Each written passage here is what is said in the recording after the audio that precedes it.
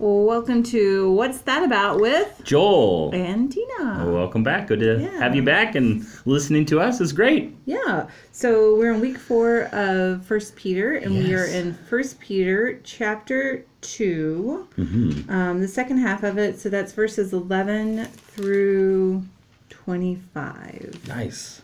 Yeah. So I'm just going to go ahead and get started with reading it. And I'm going to read it all the way through unless I stop at some point, and then I'll do that. But There you go. I'm reading from the NIV. Nice. Dear friends, I urge you as foreigners and exiles to abstain from sinful desires which wage war against your soul. Live such good lives among the pagans that though they accuse you of doing wrong, they may see your good deeds and glorify God on the day He visits us. All right, well, that didn't get very far at all because I think there's enough there to talk. Sure. Yeah.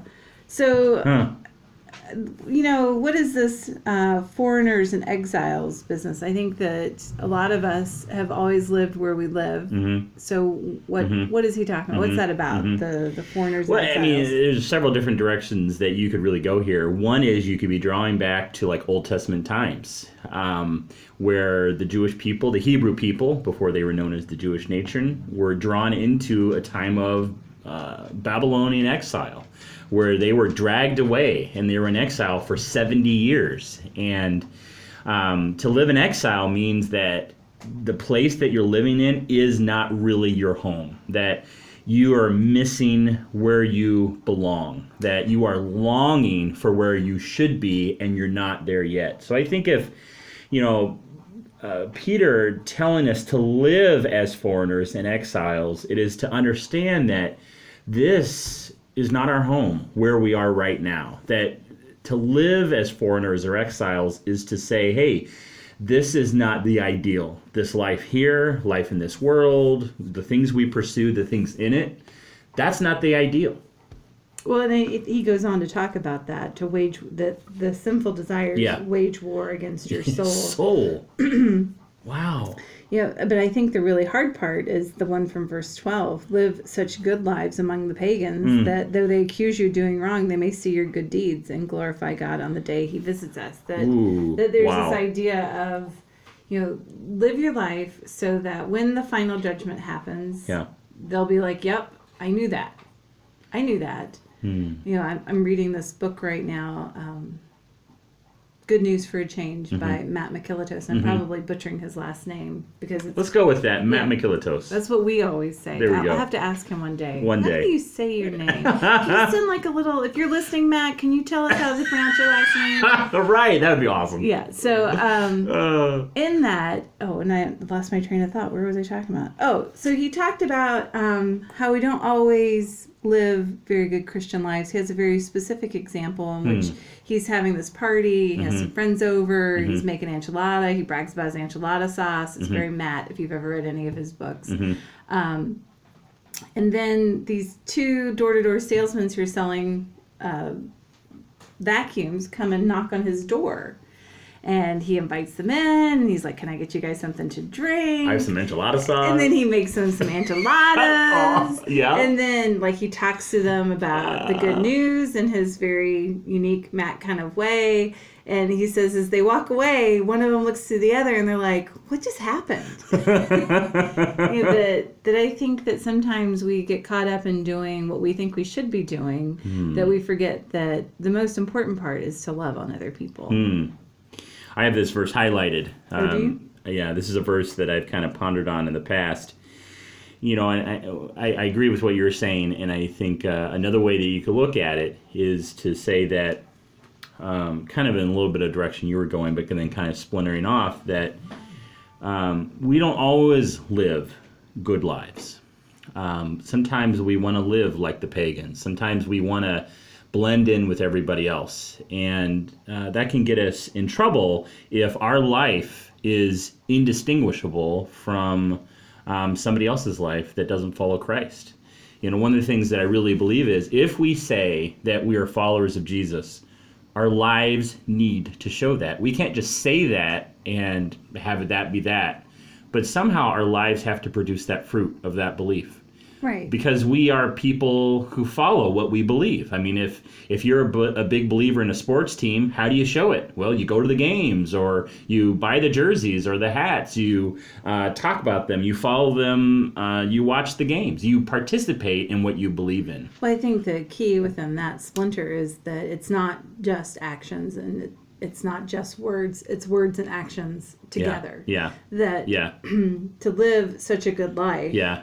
is an action and a word life mixed together. Yeah. That you're Yeah. proclaiming it with your mouth, but Yeah. you're also proclaiming it with how you live your life. And the thing is, I think Peter is saying here is, look, people who don't know Jesus, they're going to accuse you. They're going to lob accusation against you. The question is, the things that they're going to accuse you of, is it true or not? Are they going to accuse you of being hateful people, maybe because you are, or because you're not being hateful, they just don't understand? And there's a huge distinction there. I mean, there's a lot of accusations out there in the world against Christians, and some of them are really, really true. Yes. And some of them aren't.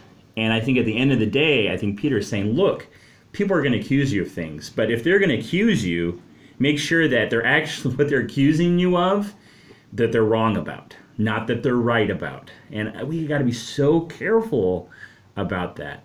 All right, so let's move on to the next part. We'll see how far we get. Okay. Submit yourselves for the Lord's sake to every human authority, whether to the emperor as the supreme authority, or to governors who are sent by him to punish those who do wrong, or to commend those who do right. For it is God's will that by doing good you should silence the ignorant talk of foolish people. Live as free people, but do not use your freedom as a cover-up for evil. Live as God's slaves. Show proper respect to everyone. Love the family of believers. Fear God and honor the emperor. Wow. What do you think that's about, where it says live as free people in verse 16, but do not use your freedom as a cover-up for evil? Live as God's slaves. What do you think that's about? Well, I think that a lot of that has to do with the fact that even though we have a king in God, that doesn't mean that we get to snub our noses at the authority that we're living under, the earthly authority. I think that the truth is that if you have been redeemed by God, then you are a free person. The rules of humanity don't really affect you in the same way. But at the same time, I believe that we should live in such a way that shows respect to other humans.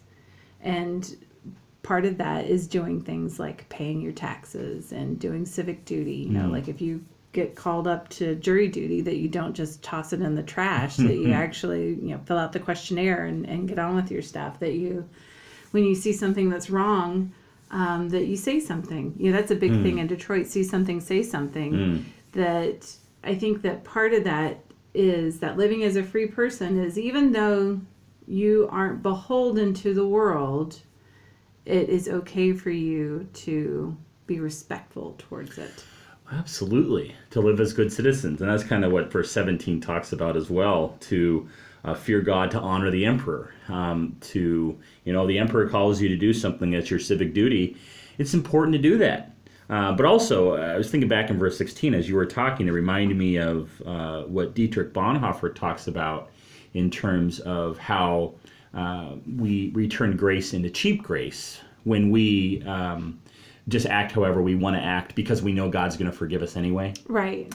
And so that's kind of what... I can be as bad as I want to be. I can be bad as I want, because at the end of the day, God's still going to forgive me because my sins are already forgiven anyway. But the question is if you love God, why would you want to be, bad, in quotes? I have my finger quotes out. Why would you want to be bad if you love God? Like, why would that be... Good, right. Like when you are deeply in love with God, when you have a very solid relationship with God, I think that those things that are bad, there's my finger quotes again, aren't as strong of a pull. And I think to use that as an excuse is an excuse to say that, God isn't bigger than pornography. Sorry. My draw towards that is just so much greater that I can... Or alcohol. I can use it as much as I want. Or swearing. And it doesn't matter because God's going to forgive me. Or being mean to people. I think that's, whatever it is, in some ways, a way of wimping out. Yeah. Because the truth is that God can conquer those things for you. God can make a fruitful life for you that doesn't include those things. That what is old has passed away. And God can make it stay dead. We are new creations. Yeah. I think the flip side then of this verse is if we are not using our freedom as a cover-up for evil, but instead we are pursuing holy lives, it is to pursue the things of God. So one of the things that I pray for is I say, God, break my heart what breaks yours. Show me what you see. So if there's something, God, you are concerned about in my life or in my neighborhood or in my church or in the world, help me to see that. Because, if something is breaking God's heart, I want to be aware of that. Yeah. And I need to be up on that. If God is saying, this is breaking my heart, Joel. Especially in your own personal life. Exactly. Right. In my own life, for certain. And, it's kind of like the thing that, when you encounter the one that you love, you're going to do things for them that show that you love them. You don't take advantage of somebody's love. That's not really love. Right. I mean, so for instance, in our own personal relationship, Joel loves licorice. Yes. Fortunately, he loves me more than he loves licorice. I do a lot more. So I don't appreciate it. I will buy it for him for the office. And that's been one of the things that we've done. It's not that I don't want you to do it. It's that I don't want you to do it around me. And that's a human relationship. Sure. Yeah. So, it's those things. And Joel doesn't like the fact that I like to cuss. I mean, I enjoy cussing so much. And it's one of those things I choose not to do. You must love me a lot, then. I do. I do love you a lot. So, I mean, and that's just a human example of that kind of thing, that we modify our behavior. And I think the amazing thing about God is that God will help us modify our behavior. Yeah. Right. So let's move on to the next part. I'm starting in verse 18. Slaves, in reverent fear of God, submit yourselves to your masters, not only to those who are good and considerate, but also to those who are harsh. For it is commendable if someone bears up under the pain of unjust suffering because they are conscious of God. But how is it to your credit if you receive a beating for doing wrong and endure it? But if you suffer for doing good and you endure it, this is commendable before God. All right, I think we can stop there too. Okay, all right, that's fine. Wow. Man, Peter's getting at something here that I think probably pushes our unfair button, So I think this is very fair. Well, that unfair button that says in us that we don't like to suffer. Okay. Whether justly or unjustly, we don't like to suffer. But here Peter is saying, look, if you suffer unjustly, it's going to be okay. And so, we don't like things that are unjust. We don't like enduring stuff that we don't deserve. I see him saying here, look, if you deserved a beating, guess what? You can't complain about that. I mean, that's okay. Right, that's a little harsh. That's really harsh. But then the second part is, if you suffer for doing good and you endure it, this is commendable to God. And so, Peter, he's hitting on something that's really, I think, really important, something really critical about the way that we understand suffering and the way that God understands suffering. So where's that passage that suffering leads to perseverance? Perseverance leads to character. Character leads to hope. That's in Romans. Okay. And hope does not disappoint. Right. So there is this sense within all of Scripture that suffering is not something to be taken lightly. It's not something to be shirked. You shouldn't be like, oh, I'm suffering, therefore God is unhappy with me. Yeah. It is, I'm suffering. Okay, so where is God in the midst of this? Is it something I've done unjustly?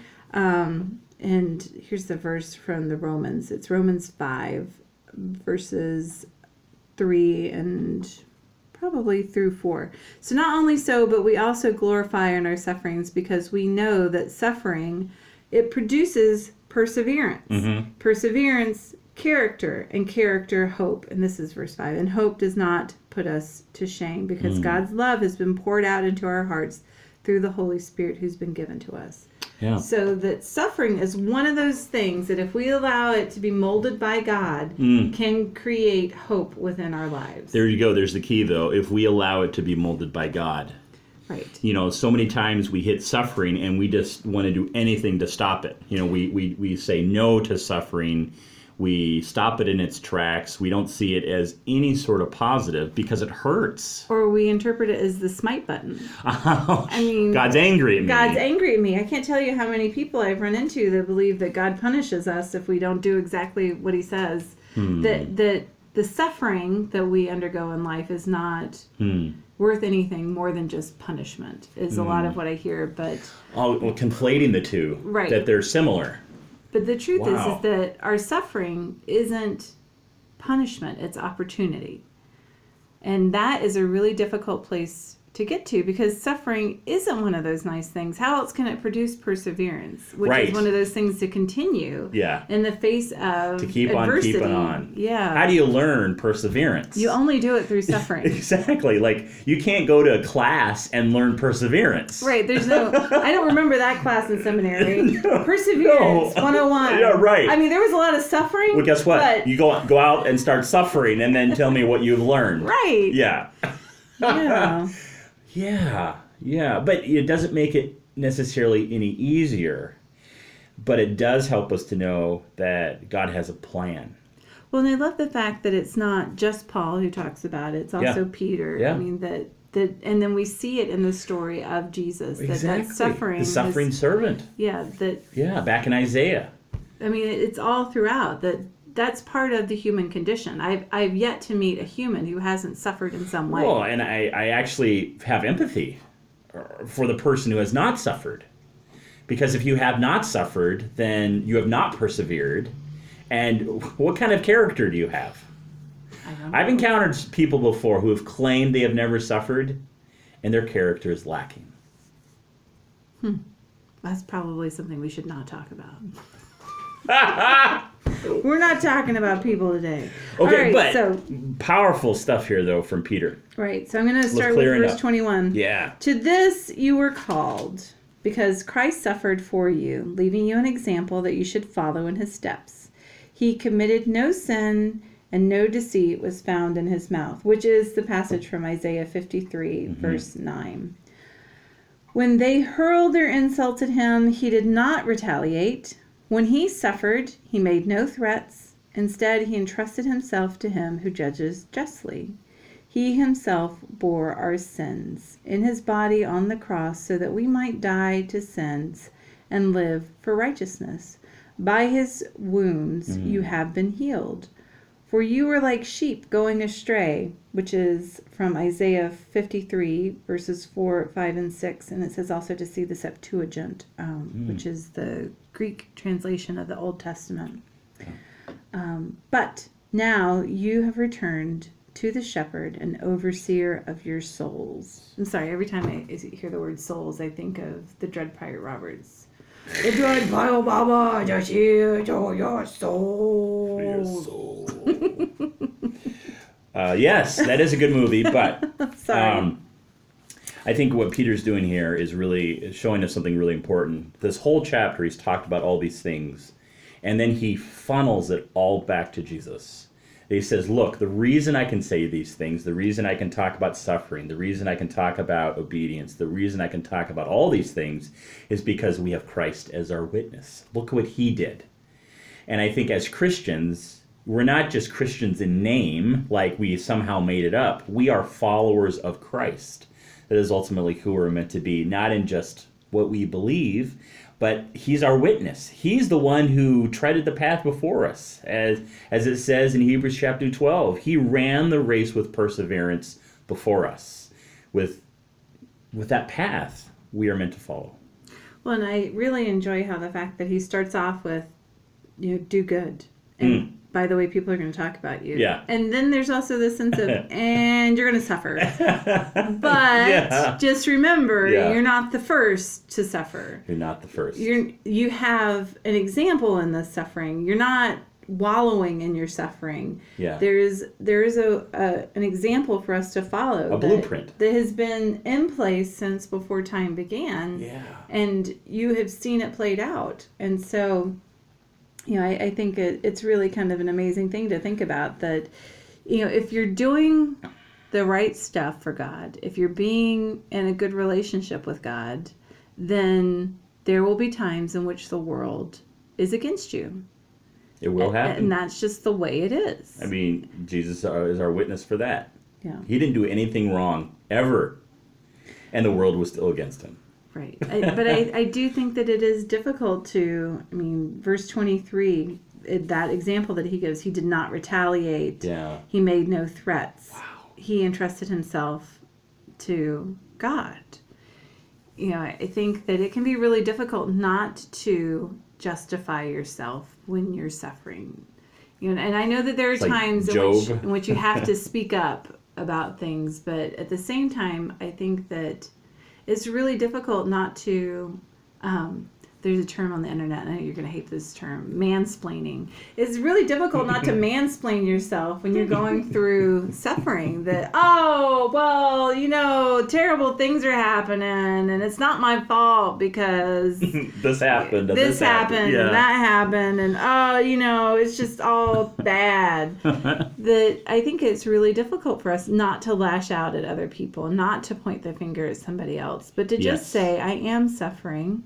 And even when you encounter those who are suffering, you know, one of the things that aggravates me the most is in the midst of, because we recently had Anthony Bourdain committed suicide. And so there's this new, you know, flush of, if you're in trouble, please call this line. And that aggravates me to no end, because if you are a person who is struggling with depression and thinking about suicide, you need help.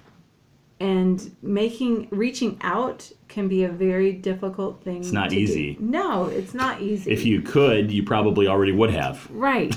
You wouldn't be in this position if you were capable of doing it. And so I just, you know, there's a lot of, you know, you should do this. And I find that whole aspect of suffering is very difficult, that we don't want to enter into it with people.